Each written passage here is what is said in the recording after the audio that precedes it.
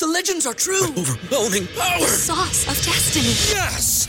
The most legendary sauce has arrived as McDonald's transforms into the anime world of WickDonald's. The greatest flavors unite in all new savory chili McDonald's sauce to make your 10-piece Wick Nuggets, fries, and Sprite ultra-powerful. Unlock manga comics with every meal and sit down for a new anime short every week only at WickDonald's. Ba-da-ba-ba-ba, go! At participating McDonald's for a limited time while supplies last. After making Adorn and Sure Thing, I feel like Miguel can do no wrong. So now he's back again to give us a new single titled Give It To Me. Now, not gonna lie to you, I listened to the track and let's just say he may not be on that same level anymore, but it's still quality music to somebody. So anyways, I feel like for this track it's very interesting because I don't know if he's following this up with an album. I haven't really followed any of his like promotion type of tactics because you know all artists have them. They have a release window they always love to drop in. Like for Kendrick loves to drop in the fourth quarter when the year is about to be up. That's why with the whole Mr. Morale and the Big Steppers, that was a huge change of pace because he dropped at the beginning of the year of last year, I believe. And if you remember, that got him out of his deal with TDE. So now he runs his own label in PG Lang.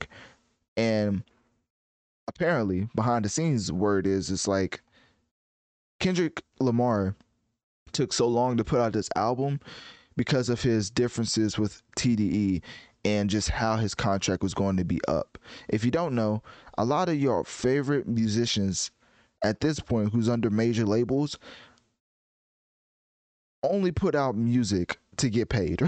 So it's not a bad thing, but it's a reason why you sign a contract and now all your releases is very strategic. No more loosies that could make you $1 million or make somebody else $1 million and you get $10.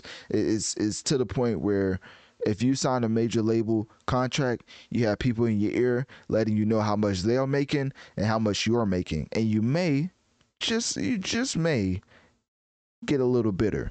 And that may have happened with K-Dot and TDE, which is why they're no longer working together. But we're talking about Miguel for this segment.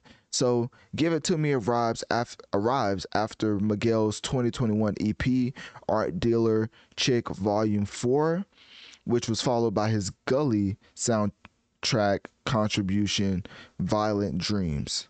And his last full-length project came out in 2017.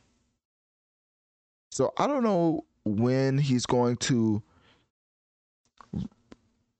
or if, I should probably say if. I don't know if he's ever going to reach what he once was, but I will say that the music that he puts out nowadays is just not straight up garbage. Like, it's not trash. It's just to the point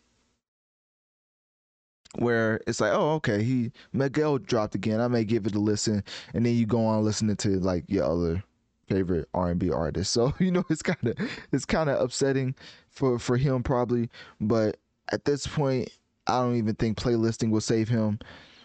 Looking at what major label he's under, I can't even let you know what this is. Like, this is like 2 different major labels under Sony. So it's like he's not even in the G League no more. Like, he might as well be overseas. So anyways, hopefully they can oversee them numbers because I don't think they're going to be going up. So anyways, click my link tree in my bio. Let me know on one of my social medias. What do you think about Miguel dropping a new track called Give It To Me? And what do you think in general about artists and their lack of music because of their beef with major labels?